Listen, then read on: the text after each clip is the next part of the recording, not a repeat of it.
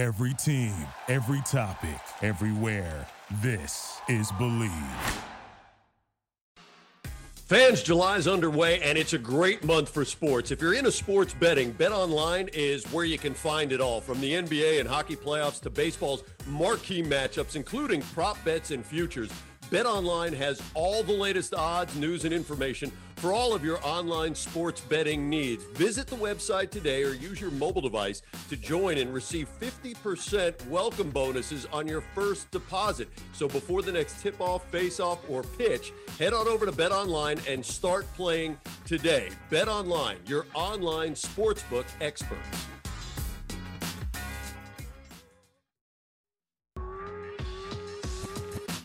Hey gang, it's Mike, Mark, and Barry all together on this episode, and our guest, Mark, is a man who's 19 years in the big leagues, probably best remembered for his great run with the Arizona Diamondbacks. Luis Gonzalez is truly a World Series hero.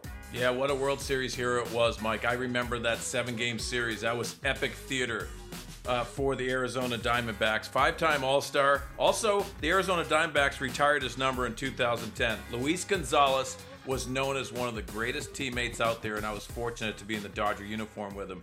This is going to be an incredible story. What a moment in baseball history. Luis, we know your schedule's really busy. Can't thank you enough for joining us. Yeah, it's a pleasure to be with you guys. I appreciate the opportunity. Well, I'll tell you this, guys, 19 seasons in the big leagues, there's a lot here to parse through and a lot to respect. And what's always interesting to us is the relationships along the way, especially the ones that you players have with the people who represent you, because what do they say? It takes a village to raise a player, we'll say in this instance. And Barry, you had that chance to kind of pick and choose some really high profile clients. You had a bunch who worked through with Gonzo and played with Gonzo. Heck, I hear you darn near repped Luis Gonzalez, Bear. Well, I don't know how close it was, but Gonzo, thank you for being on. But over the years, for whatever, there's two people that I always thought I should have represented because they were always on teams with my teammates. One was Moises Alou, and the other was Luis Gonzalez. And I think Gonzo first came up with when Biggio was already at the Astros, and then there was Bagwell and Craig and Darryl Kyle, our dear friend Darryl Kyle, and then he moves on to the Cubs, and he's teammate with Mark Grace for a few years. Goes back to the Astros with Craig and Jeff again, and then ends up at Arizona with Mark again. So it was like every time I went to visit one of my clients, there was Gonzo, you know. So through that, we became what I consider friends. And at one point in time, there was some discussion of the possibility of being his representative, and I put on my best shirt, Mike, and I went out there and put on the best presentation, and Gonzo said, "Nah, I think I'll stay where I am." Or I don't remember all the details, but it never impacted our relationship, and I consider that we had continue to have a great relationship. And but that's one of the things Mark always talks about on these podcasts is the relationships that he's built with his teammates. Gonzo wasn't my teammate and he wasn't my client, but it was still a relationship that I got through my association with baseball, and I appreciate it. Well, thanks, Barry. I appreciate that. Yeah, it's probably one of the decisions that I made that I still, I'm not saying it because you're here, but I honestly kick myself every day that I didn't have you rep me at one time or another in my career. My wife and I even talked about it. I've made some good decisions, and I've also made some bad decisions in my career, and that was probably one that I still kind of regret and kick myself, because you were always, first of all, a friend, and you're exactly right. Every time I went to a team, you always had the guys that I respected the most on the ball club, and you always had good people on your team. So I appreciate still us being able to still be friends to this day, and we still, every time we see each other, I still feel like you're a family friend and a brother to me. I feel the same way. Thank you, Gonzo. Well, from a business end, maybe it didn't work out quite as either of you might have expected, but I think the friendship, as you point out, Gents, is truly what's lasting and most important. And there are the commonalities, I think, that all of us share, which I believe is what makes this podcast in particular, Luis, significant. And I'd mentioned a moment ago that you'd spent 19 seasons in the big leagues. And for our listeners, that's 1990 through 2008.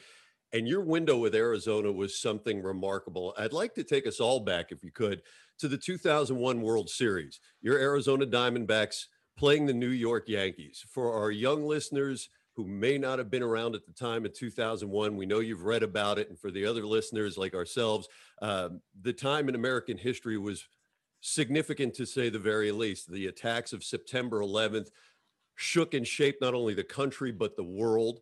And as baseball has done throughout history, has kind of been the fabric that has woven communities back together, provided some sort of healing.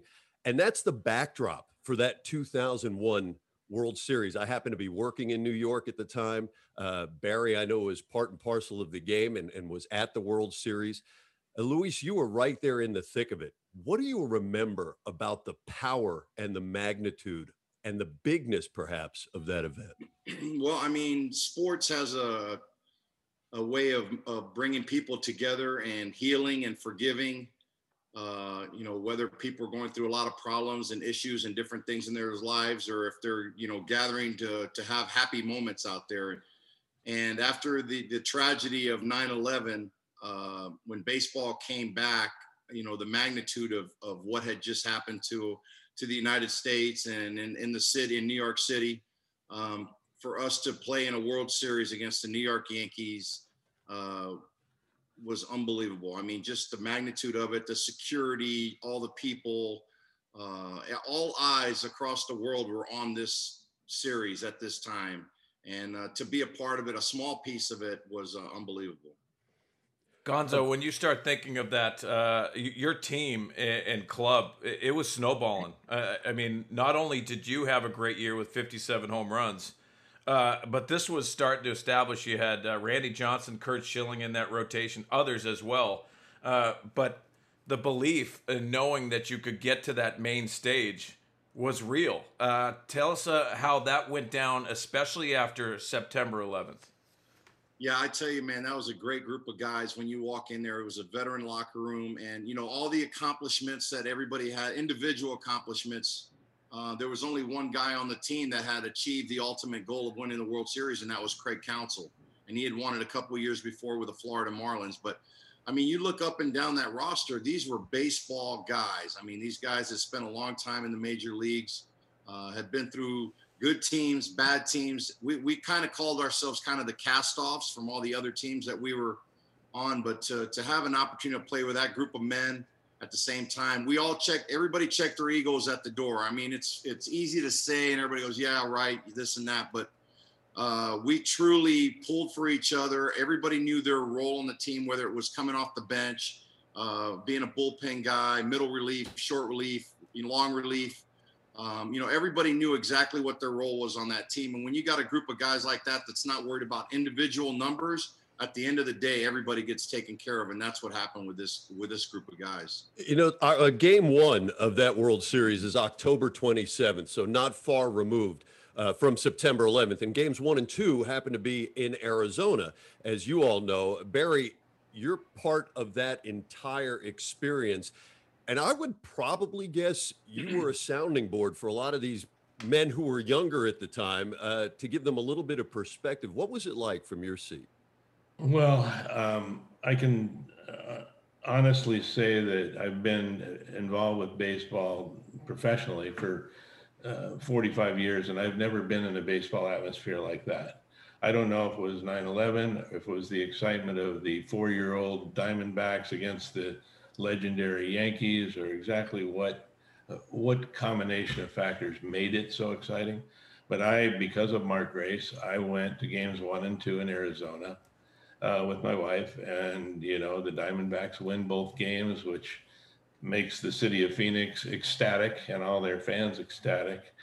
And then they go to New York and lose 3 in a row by 1 run each game. So come back to Arizona and people are on edge. Well, of course, I had to go back for games 6 and 7 as well.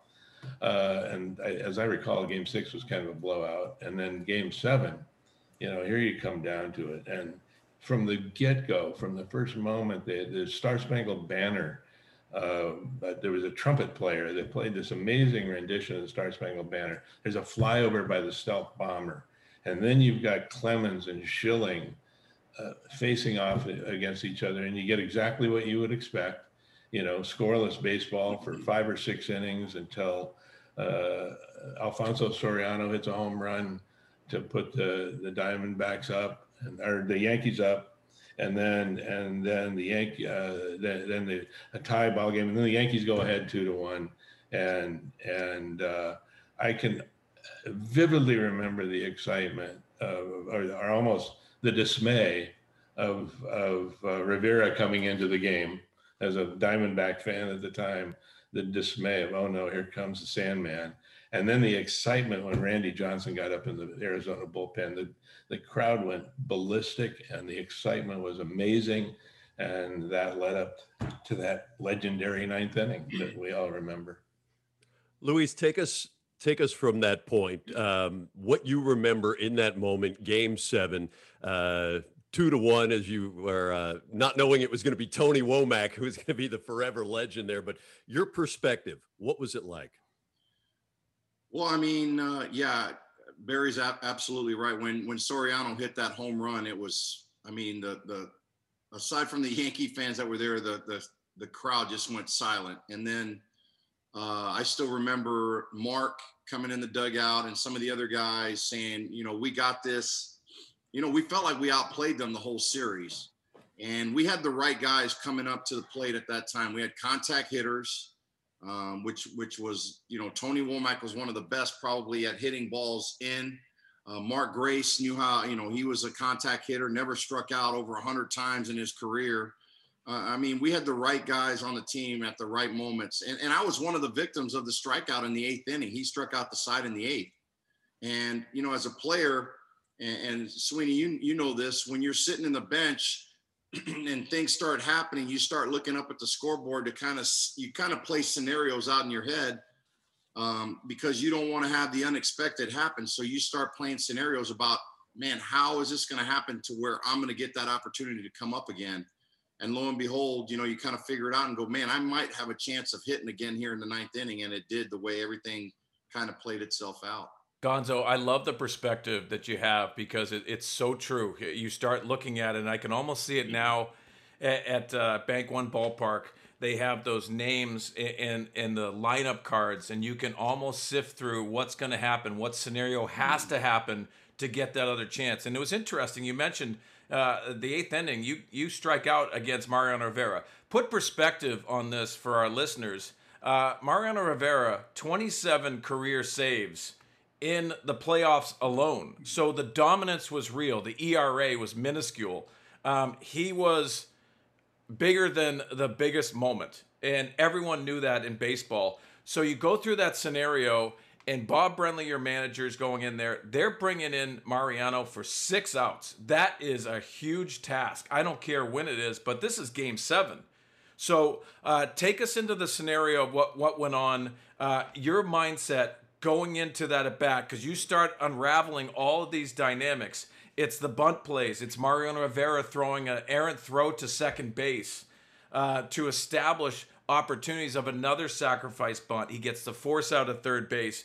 You start raveling in here, and it's layer upon layer of opportunity. And it is a perfect scenario for you. Take us through your mindset of when you're on that bench before you got on the on-deck circle.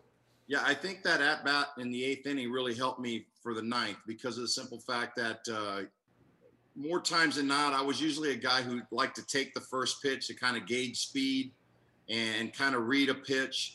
Every now and then I try to what players call ambush a guy and try to, first ball swing if they're, they think you're going to go up there taking. But I was one of those guys that always liked to take the first pitch, and I did that in the 8th inning. But as the lineup kind of turned over and I saw myself having an opportunity to hit in the 9th, in my mind I kept saying, okay, this time I'm going to be a little bit more aggressive. I didn't want to fall behind against a great pitcher like that. And then as everything played out, when bases, when they came up with bases loaded and then they drew the infield in, then my mindset was like, okay, I just need to get something in the outfield. I got to get something in the air. I don't want to hit a ground ball here. And the first pitch he threw me was a cutter. That's all he throws, basically. Cutter in, I fouled it off. And then, you're just trying to relax, with all the magnitude of everything going on. I was just trying to take a deep breath and relax. And, I was able to get the ball in the air just enough to get it over Jeter's head, to win the game. Gonzo, establishing that moment is unbelievable. Infield gives you a little more confidence against a guy that you're just trying to get a shred of confidence in with Rivera. Tony Womack's at bat, to me, was the deciding factor.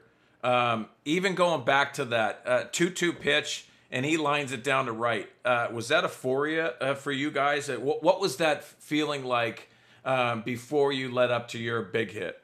Oh, man, that was unbelievable. I mean, he is the perfect hitter in that spot because I think, and you being a left-handed hitter, know that pitch, I think 99% of us would hit that pitch foul. Mm-hmm. If we're cheating in, looking for that ball in, and he's the perfect guy. He somehow keeps that ball fair right down the line, and he was the perfect guy in that spot for us. I mean, the lineup that day and the way everything played out couldn't have been any better. Mark Grace leading off the inning. This guy, led the 90s in hits, and I mean, we had a lot of guys with different accolades, but nobody had that ultimate championship except for one guy, like I said earlier, which was Craig Counsell. But for us we basically used almost everybody in the lineup that ninth inning to win the game. We even had guys coming off the bench to pinch run, to bunt, to do different things to help us win that game. And that was a true sign of a team from top to bottom that was all on the same page. Yeah, for our listeners, David DeLucci, Midre Cummings, those were pinch runners. That really had everything to do with it. It was a perfect scenario for you guys to snatch that win away from the great Yankees. Barry, you had Mark Grace, a client of yours. He gets a start for Bob Brenly, and he supports him with 3 hits and nothing bigger than that line drive to start the inning. What was your perspective on that? Oh, I was nervous as can be. I was sitting. I had good seats sort of along the third baseline. And there was a restaurant at that time called High Tops Restaurant Bar that had an area in left field where they had, bathrooms that were available, food, drink available. They were hosting it, and we were invited. The funny thing was that Kevin Towers, the GM of the Padres, and Bruce Bochy, their manager, were sitting right behind home plate. And they came out to left field. So we're all out there, and here comes Gracie to the plate, and I'm probably more nervous than he was, just scared to death about what was going to happen. And he's facing Mariano, and what good could come of this? And bam, base hit. And it was like, okay, I think this might be okay. I think things are going to work out here. And it was the rest of it was so darn exciting, and including we could see Gonzo's hit from left field with like, oh my God, please make it, man. And it made it. So and then all hell broke loose. Then it was amazing after that. Yeah, I honestly think that when Gracie got that hit, it calmed everybody in our dugout down, because if he comes up there and makes the first out, we're like, oh gosh. I mean, that's a big play in baseball. First out, you want to get that leadoff guy, especially in a close game the way it was. And for him to go up there against the ultimate reliever in postseason play, the greatest reliever in postseason play, to get that hit like it was nothing, then everybody said, okay, we got this, man. We know how we can manufacture a run somehow, some way, and we're going to find a way to do this. All right, Luis, ball off your bat. As soon as impact's made, your initial thought, walk us through it. My initial thought was I could not believe it was happening to me. I mean, I'm a sports fan. I love all major sports. And you play those scenarios out when you're sitting on your couch, whether it's a guy making a big putt or, throwing a touchdown pass or making a free throw or a 3-pointer or in hockey, shooting a game-winning goal. You play those scenarios out and go, man, I wonder what that feels like, because you're a sports fan, what that feels like to be in that moment. And even as a little kid, you always play Game 7 of the World Series, bottom of the ninth. And to find yourself in that moment and to be the guy to actually do that, man, it was an out-of-body experience. It was an unbelievable moment. I wish I could bottle it up and give it to all my friends and family and all the fans to feel what I felt at that moment, to have all your teammates jumping on top of you. And I mean, it's the ultimate moment that every professional athlete dreams about being in, and to be in that spot, it was unbelievable. Yeah, we talk about all the hitting too. Curt Schilling was brilliant. Another scenario that really came into mind is Randy Johnson coming in after he pitched the night before, 100 plus pitches. A Herculean effort coming into that game, but just adrenaline itself. So don't want to minimize all of those elements before right. That you were the star there. But you go around first base. Eddie Rodriguez, the first base coach, it can't wait to hug you. Everyone else is coming through. I love the reaction of Bob Brenly, the manager, the excitement. You turn around, and what's that in your lens? I mean, what did that feel like? Because you had plenty of time to remember that. What was that moment like? It was a culmination of the first day you walk into training camp. Everybody, we had one goal, an ultimate goal, and every team talks about it. Guys, we want to get to the World Series. We want to win the World Series. But as the season went on, we believed that we were going to be that team, and to finally reach that goal and be that team, you know, that everybody was talking about all year. We can do this, and to finally get there and be that team to win the World Series, and to see all your teammates and people rushing at you. It was an unbelievable. I get goosebumps now still talking about it. And here we are 20 years later after the World Series. It was a super unbelievable feeling. Gonzo, what an incredible moment it is to pop a champagne bottle.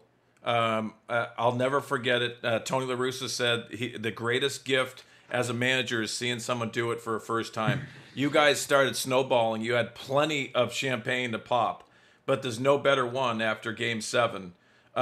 Take us into that locker room, that celebration after the craziness on the field. You take it into the locker room. What was that like? Was a speech, or was it just a party atmosphere in there? It was truly a party atmosphere in there. And really what you look for is you look for people who impacted your life, your family, your close friends that were in there, and just people that meant a lot to you because they've been on the journey with you. I mean, these people have gone through the whole journey of the ups and downs that you have in your career and things. You're talking about, we were the oldest team in baseball at the time. So there was a lot of guys that had spent a lot of, you know, their time in the major leagues going through, you know, either being traded, getting released, getting signed again, and going through a lot of different adversity and different things, and to finally find yourself at the top of the mountain at the end. A lot of hugging, a lot of crying, a lot of, you know, emotions that went on in that locker room that night, but it was the best feeling you could ever have. Barry, what was that like from your end of things when you're sitting there going, you know, you're a business associate, but you're, as you pointed out, you're also a really close friend of a lot of the people involved in this. Luis gets the base hit. Diamondbacks win. Barry Axelrod does. I watched. I think I was transfixed watching what was going on the field. And what I remember most is how long it went on and how many people ended up being out there. There were, I remember Gracie carrying around his son, probably a year or 2 years old at that time. And all wives were out there, families, parents, kids, and it went on forever. And in the stands, it went on forever. We were having a pretty good time in the stands as well. So that's what I remember most about it. I think Barry probably cringed when he heard Mark Grace get on the mic and tell everybody there was a party at his house too. Only 50,000 people, there's going to be a party at his house. I'm sure Barry went, "Oh my God, what's my client doing right now?" Yeah, I do remember that part as well. Was there? Did you guys go? Is that where everybody went? I think he was more, he probably did with his family and friends, but I'm sure the emotions, it was pretty funny though, with all the guys. Yeah. Luis, what'd you end up doing right away that night afterward? We actually all went, we tried to go to where Barry was talking about, High Tops, right across the way, and it was so crowded. And then our owner at the time, Jerry Colangelo, we all went to a place called Bianco's, Pizzeria Bianco's, right down the street, and went in there. I mean, nobody wanted to sleep. It was like it was really a dream that you you didn't want it to end. So for all of us, it was a long night, but it was well worth it. Gonzo, as you mentioned, you're a baseball fan. I mean, every kid watching that, including myself, I became a 10-year-old again. I absolutely loved it. Where is the bat now? Where did that go? And what was that like? Well, the bat actually is in Cooperstown. It was taken right after to Cooperstown, and actually they had to get approval to take it on an airplane, because at the time, Jeff Idelson, who was the president of MLB, they don't lose sight of memorabilia that they're taking back to Cooperstown, and they had to get a special approval because of 9/11, everything that happened, and having a baseball bat to carry on an airplane. So there's another story to that thing that happened with that. But and the baseball I ended up giving to Jerry Colangelo the day of the parade. I just felt like he was the right person to have that baseball. What memorabilia did you keep in that moment? Do you remember what you have? I have my cleats. I mean, nowadays players are more in tune to saving more memorabilia. I think right at the time it was just starting to get to where, things were getting authenticated and things like that. I wish I would have been more in tune into that, to my jersey and different things like that. That's all, at the ballpark in kind of a museum type thing that they have. But if I would have known back then, I would have kept all that stuff, thrown it in my bag and saved it for a later time. Yeah, first championship for the state of Arizona. I think that's spectacular. What was that? What was the celebration like? The parade? Take us through that. Man, it was unbelievable just to be a part of that. Like I said, you watch things like that your whole life, and you always wonder what it's going to be like. But then to actually find yourself in it, it's a pinch yourself moment type thing where you're going, man, I can't believe this is happening to myself and my teammates. And I tell you, they always say when you win a championship, you're brothers for life. And it's no doubt. I mean, I've played with a lot of great players, and Barry, I was a young kid with Caminetti, Bagwell, Biggio, all these guys. They taught me how to play the game the right way. I was a young kid, man. And to have guys like that you respect and played with, and then to actually find yourself with a great group of men later on, it's pretty awesome to go back as you look at the list of players. And Mark, you played for a long time. When you look back and go, man, I played with that guy for this long. And, when you talk about players and people that you play with, first of all, when you're in the fraternity, it's more of what type of person they are before what type of player they are, because there's a lot of great players. And I always say there's going to be another guy that's either going to break your records or come in and put bigger numbers and things like that. But it's the person that player is, the impact that they make on other people and their lives is what means the most to me. And I'm sure to a lot of other players too. When you talked about hitting that ball over Jeter's head, I'm visualizing that once again in that infield as you guys are talking about. Jeter says you play that ninth inning again, we'd win it the next 99 times. You ever spoken to Derek about it? No, actually, I had a moment with Mariano because, spring training's in Tampa, and that's where I grew up. And I was actually walking through the mall, and he was walking through the mall. And, man, he's a true professional, man. After that game, he said he didn't have his best stuff, got beat that day. And, everybody could have said, well, if the infield was he could have said if the infield was playing back, it wouldn't happen. But just the utmost respect for him and the guys on that team. That was a great team. They were the dynasty team. They were trying to get their 4th world championship, and we were the oldest team in baseball.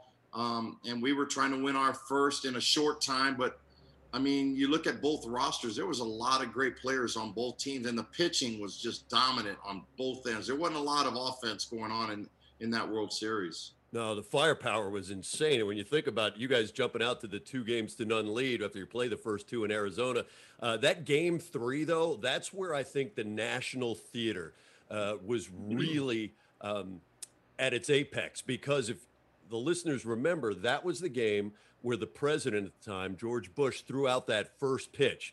What was that like for you in that dugout?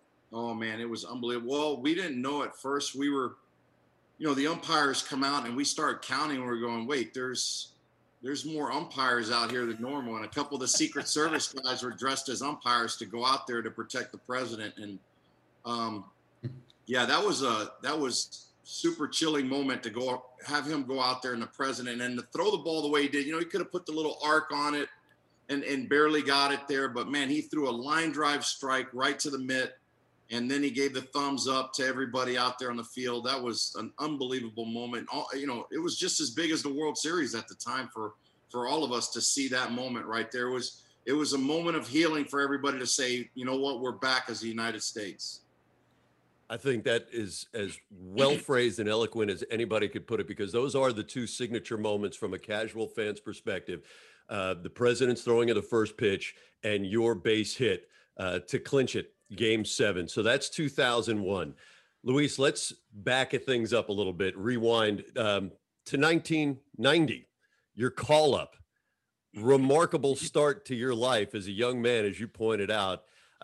You're called up at a team that had Art Howe as a manager. You had Biggio, you have Caminiti, Mike Scott, a lot of veteran guys on that team. What do you remember, though, about the call-up being told you were going to the big leagues? Well, I was in Double-A, and it was after a ball game, and our manager was Rick Sweet, and he called me in and sat me down, and he just kind of started talking about the game a little bit, and then he said, well, tomorrow's going to be a little bit different for you. And I thought, man, is he going to give me a day off? I wanted to play every single day.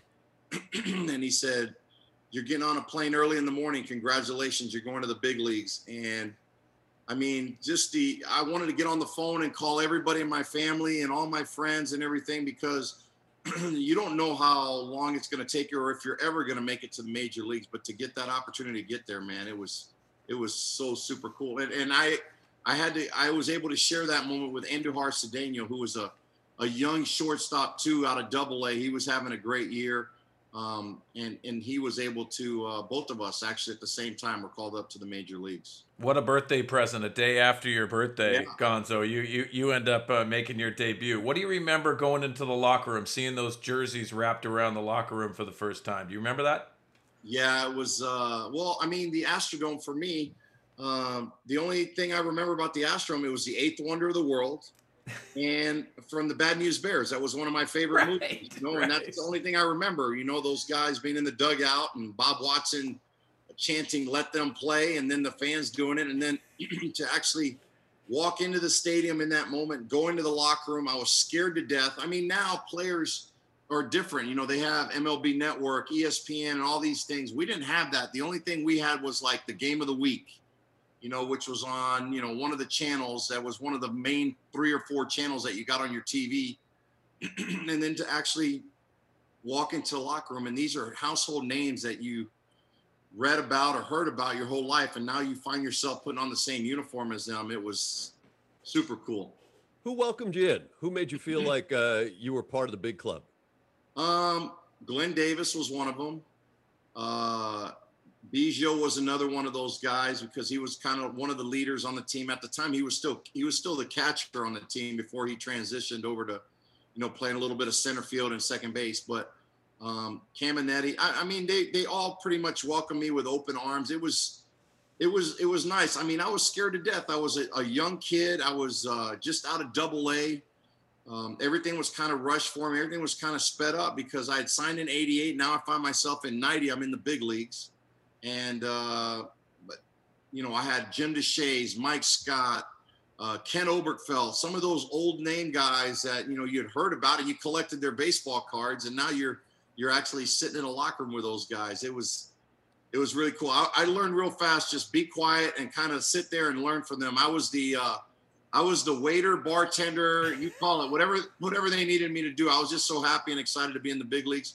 And you don't know how long that journey is going to last. I mean, they say once you get to the big leagues, the hard part is staying there. And for me, I wanted to enjoy and savor every moment that I had up there. And I was blessed to be with a great group of guys there when I first got there. Yeah, Gonzo, that's priceless, because honestly, that's the first time in your life that you feel like a whipping boy and you're proud to do it. I absolutely loved the fact that they're initiating you. They're making it hard on you. I was just privileged to start buttoning those beautiful jerseys up, and I always felt that. Interesting. We love firsts. What do you remember about your first hit, your first home run? Well, my first hit was off of Steve Bedrosian. And I remember I hit the ball to right center. I got to second base, and I think I was asking for the ball before I even hit second base. And who was it? I think Will Clark might have trailed me on the play, and then I was asking for the ball, and they said, "No, you can't have it, kid. You can't have it." And I was like, "What?" I thought everybody was supposed to keep their first hit ball. So, yeah, that was my first one, and then my first home run. I hit two actually. My first homer, I hit my first and second on the same day. It was off of Greg Maddux. Wow. At Wrigley against the Cubs, and I'm sure he was.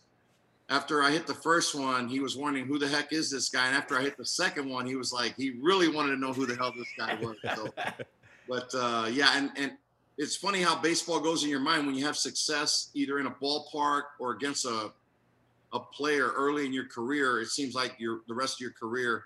I always hit well at Wrigley. And I always hit well at San Francisco, where I got my first hit. And I always did well against Greg Maddux for some reason. So, I mean, those are just things that I don't know if players, you always look back and you go, okay, if they had success against a guy in their first year, it seems like they own them or they feel really comfortable against those guys playing either in those ballparks or against certain players. You know, it's interesting to me, as Mark has told me this before, Luis, and that is some guys you just see better for whatever reason. Yeah. Sometimes it's the batter's eye, sometimes there are other factors, but there are other times where it's just the pitcher, you just happen to see him well. Who is it, though, that you felt like gave you the most trouble? Oh, man, there was Woody Williams, who pitched for the Cardinals and the Padres for a long time. And then what's his name? I'm drawing a blank now. Left-hander pitched for Seattle, Jamie Moyer. Mm-hmm. I mean, I basically had to beg myself. I remember Brenly was the manager, and I begged myself into the lineup. He was going to give me an off day. And he's like, "Man, you don't have good numbers." And I go, "Hey, how do you know today might be the day? I might, get 3 today." And I remember after that game, I looked awful on the changeups, 0 for 4 day, and I showered and got out of the locker room before the manager could find me after to yell at me for putting me in the lineup. Gonzo, you mentioned an interesting thing that we always like to ask because I think it's such a cool thing. When you're a young kid and you said you were a fan, you collected baseball cards. What was that first impression of your rookie card? Because I think that's pretty special. Oh, I hated my rookie card. Actually, my first one, I was walking off the field at Cincinnati, and a guy over the dugout said, "Hey, let me get a picture." And it was 1,000 degrees on that old turf at the field. And I just kind of looked up. I didn't even smile. And I'm always smiling at everybody, and I didn't smile. And then lo and behold, a couple of years later, I look at and that's my first card. And I was like, oh my God. I tried to go on eBay and buy every single one of those cards so nobody could have it. It didn't work. Do you have a favorite? 19 seasons in the big leagues. I know our listeners would love to know what they should go out and try to shop for. Which one was your favorite? I do. I have a card that is with my son and I. I have him on my lap at spring training. He's in a little Diamondbacks uniform that we had. I want to say it's a Fleer. I'm not 100% sure, but it's him sitting on my lap, and that's probably my treasure card because it's an opportunity to have, to be a parent and to be able to have your son in the dugout with you at that time. It's unbelievable. That's really cool. All right. So you break in 1990 as a 22-year-old with Houston. You spend 7 years in Houston. You got to be thinking, I'm going to be in Houston for the rest of my life. But then June comes in 1995 and Houston decides they're going to go a different direction. And off you go to Chicago. What was that like for you emotionally? Yeah, it was tough. I mean, because I had become so attached with the players on that team and the community and different things like that. And you're right. You feel, especially when you're a young player and you come up through the system, you make it to the major leagues, and you feel like you're going to be with that ball club, throughout your whole career.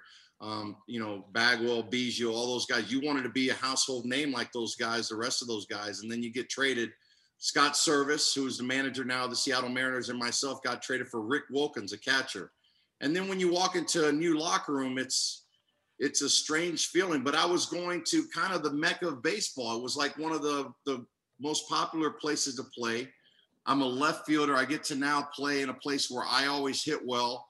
I love the fans there, being out there with the left field bleacher bums and now playing for the home team. I still remember the first day out there. Gracie was the first guy that came up to me, and I had the utmost respect for him. And to walk into that locker room, it's scary because you play against these guys across the way. You're still a young player, and now you find yourself walking into the locker room with guys like Sammy Sosa, Sean Dunston, Mark Grace, all these guys, and now you're trying to fit in with a new group of guys. But they made me feel welcome from day one, and it didn't take long to make that adjustment to a new team. But I still missed my old teammates back in Houston. There's nothing like Wrigley Field. For our listeners, if you don't go watch a game there, you're doing yourself a disservice, in my opinion. You make 5 All-Star games, and I want to focus on 2001. We've already talked about how 2001 finished, but you make it to the All-Star game, and why I want to mention this, because we haven't had a guy come on and talk about the Home Run Derby. This is really cool because not only do you take down Barry Bonds, who finishes with 73 home runs that year, you take down Sammy Sosa. Take us through that and that experience for you. Well, I'll tell you, I'd never done that before, right? So I'm in the Home Run Derby, and I'm sitting. You get to bring your own batting practice pitcher, and for me, it was Jeff Matuzis, who had thrown batting practice to me every single day since I was with the Diamondbacks. So that was a thrill for me to invite somebody to be a part of that experience that I was going through. So I'm in the dugout watching Smash Mouth, watching them perform, and I'm just enjoying the moment. And somebody comes up to me and says, "Hey, the Derby's going to start as soon as they clear the stage right there." And I go, "Okay, cool. Can I go take some batting practice or anything?" And they go, "Oh, the guys have been hitting down there in the cage." And I went, "Oh my God, I haven't even taken one swing now. And now I'm going to walk out there and play in a home run derby." So I looked at Matuzis and I said, "I just want to hit one home run just so I can save face when I walk into that gauntlet back at the locker room." And lo and behold, I just my first 3 or 4 swings, it was back then, it was the 10 outs, where if you didn't hit one out, it was considered an out. I think my first 4 swings, I hit the ball so far over the first base dugout or down the right field line. And then I kind of had to step out and kind of regroup. And then I hit a couple, and I just barely got enough to get into the final rounds. And then, I think Giambi seemed like he hit a bazillion in one round and tired himself out, made it to the next round. And then he wasn't able to get past that round. But I just had enough every round to get me there, to get me to the finals. Gonzo, so many dynamics. Bud Selig, the commissioner, gives you the trophy. I thought that was so cool. The dynamic of the game itself. Cal Ripken's last game, he ends up homering in that game. Tommy Lasorda, the late Tommy Lasorda, gets a bat thrown, and he gets knocked down coaching third base. Yeah. So many dynamics to this game. What do you remember about the game itself? Well, I was actually the leadoff hitter of that game, and Clemens was on the mound. And I remember stepping up to the plate, and they said, hey, give it a second. Because that was the moment where, Cal and Jeter, or Cal and Rodriguez, A-Rod, yeah. kind of switched positions.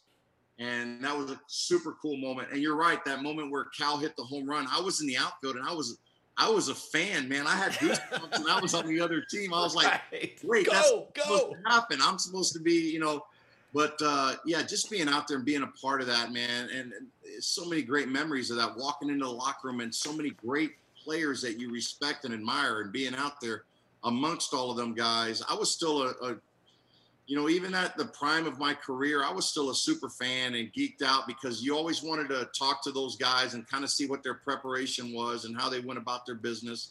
And then in that game, you got to play with, some of your old former teammates that you were with and guys like that. So those are really special games that you get to be a part of. Well, that season for you was insane. When you think about the numbers you were throwing up, I mean, obviously you win the World Series in 2001 as a team goal. That's enormous, right? You make the All-Star team, as you're talking about. 57 homers for you that year. You hit 325. You drive in 142. Stunning numbers. And when you look at the arc of your career, Luis, clearly there's a pinnacle there statistically. But is that the year you felt like was your best season?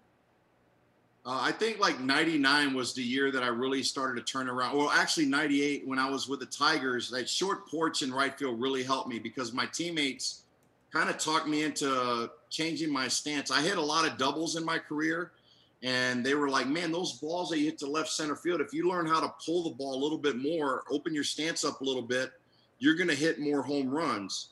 And I started messing around with it in batting practice. And then really your teammates were your coaches, and they, you always have great coaches that are with you throughout your career, but your teammates kind of help you out. And that's really what happened to me. I started messing around with the open stance, and then lo and behold, I got traded in the offseason. I went into 99. Buck Showalter was the manager, and Jim Presley was the hitting coach. So I said, hey guys, I got this new batting stance. I'm really working on it. I'm going to, hopefully I can pick it up. And man, in spring training, every game I was grounding out to the second baseman, and Buck was going in every day to our GM saying, trade this guy. If you can get a bucket of balls for this guy, get whatever you can for him. And lo and behold, when the season started, I got out of the gates with a 30-game hitting streak. And then my career really just took off from there. I just started feeling more confident every time I got to the plate. And as a player, when you get that confidence going, man, you feel invincible every time up there at the plate. And I had a good game plan, and everything just kind of seemed to work for me from 99 all the way up to 2005, 2006.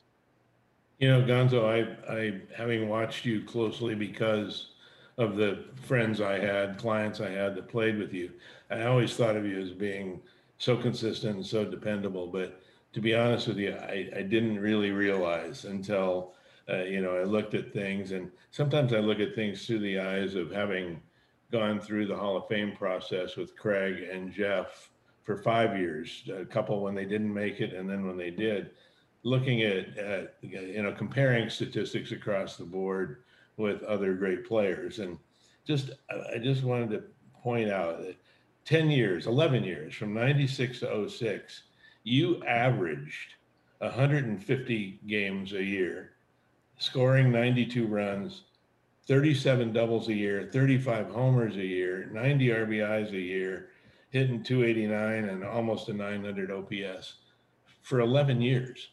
And I can remember I was in Houston watching a game, and the day that Craig, they flashed, he hit a double, I think, and they flashed up on the scoreboard that he had hit his 1,000th extra base hit.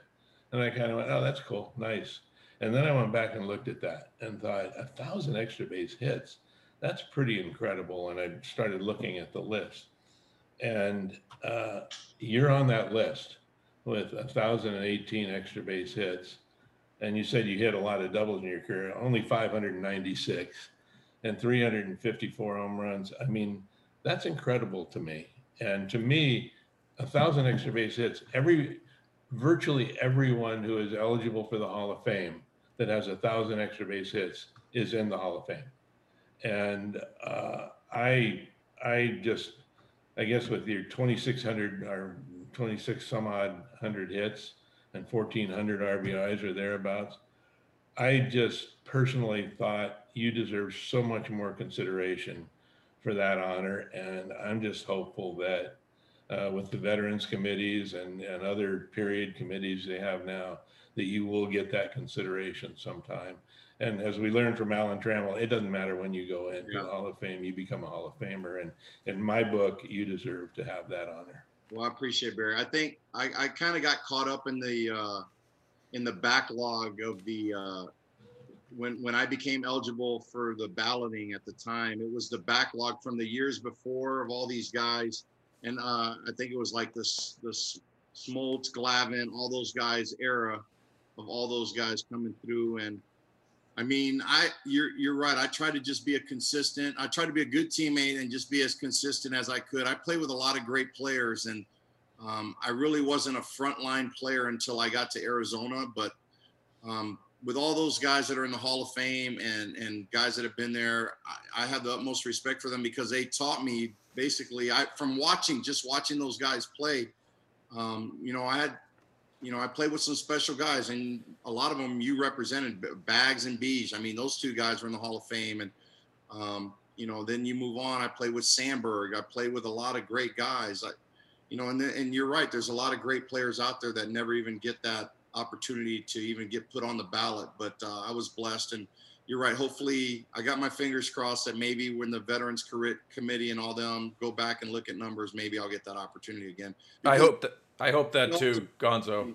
I appreciate it. It's the ultimate to be, even mentioned as part of that. So we'll see what happens. I mean, I was just blessed to play this game. I was a little kid growing up in Tampa, and I grew up in a Hispanic community. And back then it was Wade Boggs and Steve Garvey, Lou Piniella, Tony La Russa, all these guys. We grew up in a 30-mile radius.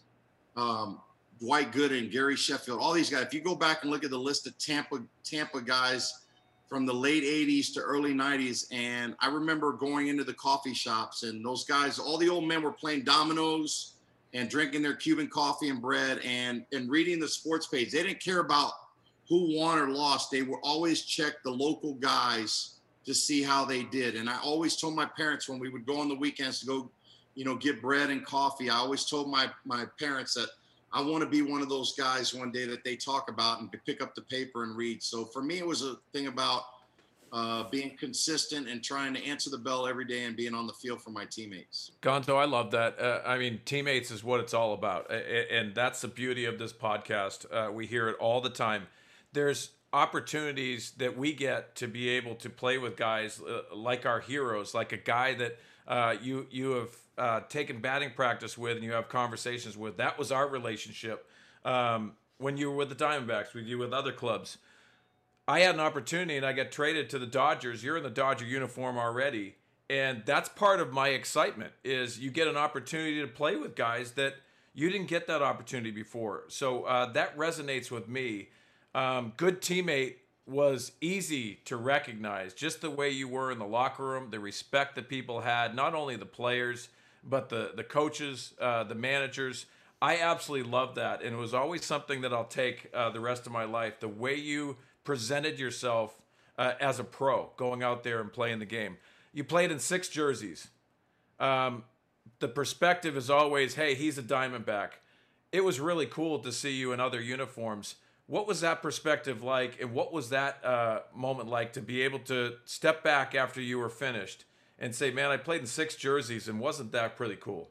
Yeah, it was really good. I mean, just the experiences in all the different cities that you were able to play in. You tried to make an impact, not only on the field, but in the community, and just be a part of it, whether, it was just trying to help out in any way that you could. I mean, we're blessed to play this game. And I always took the way of playing the game is, the impact that you make, not just on the field, but off the field. I mean, I said it earlier that people are going to remember you for,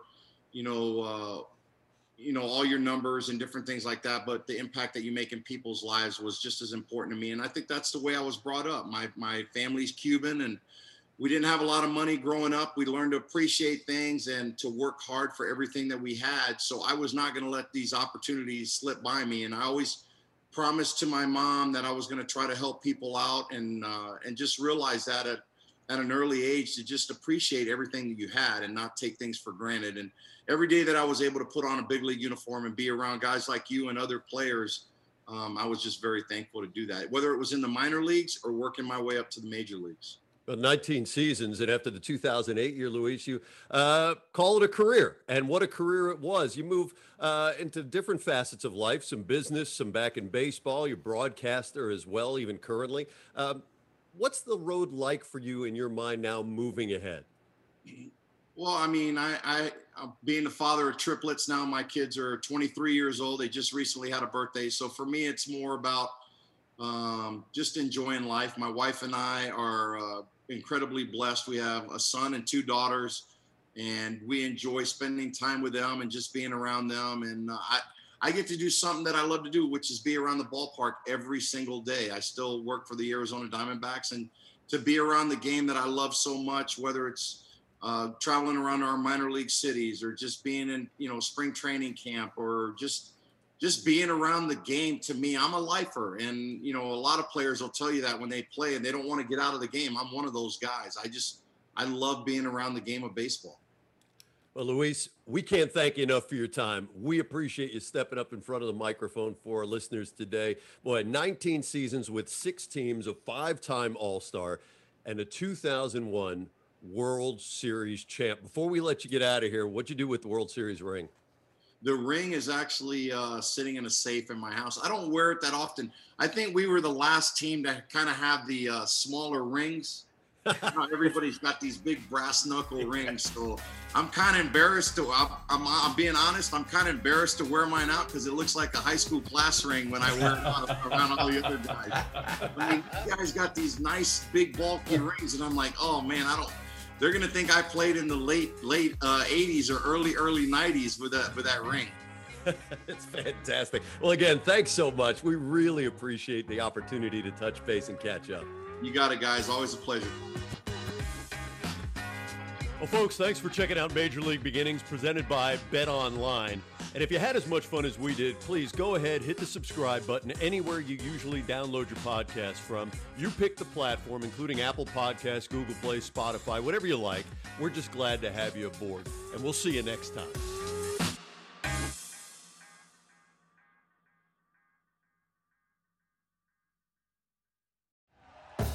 Thank you for listening to Believe. You can show support to your host by subscribing to the show and giving us a 5-star rating on your preferred platform. Check us out at Believe.com and search for BLEAV on YouTube.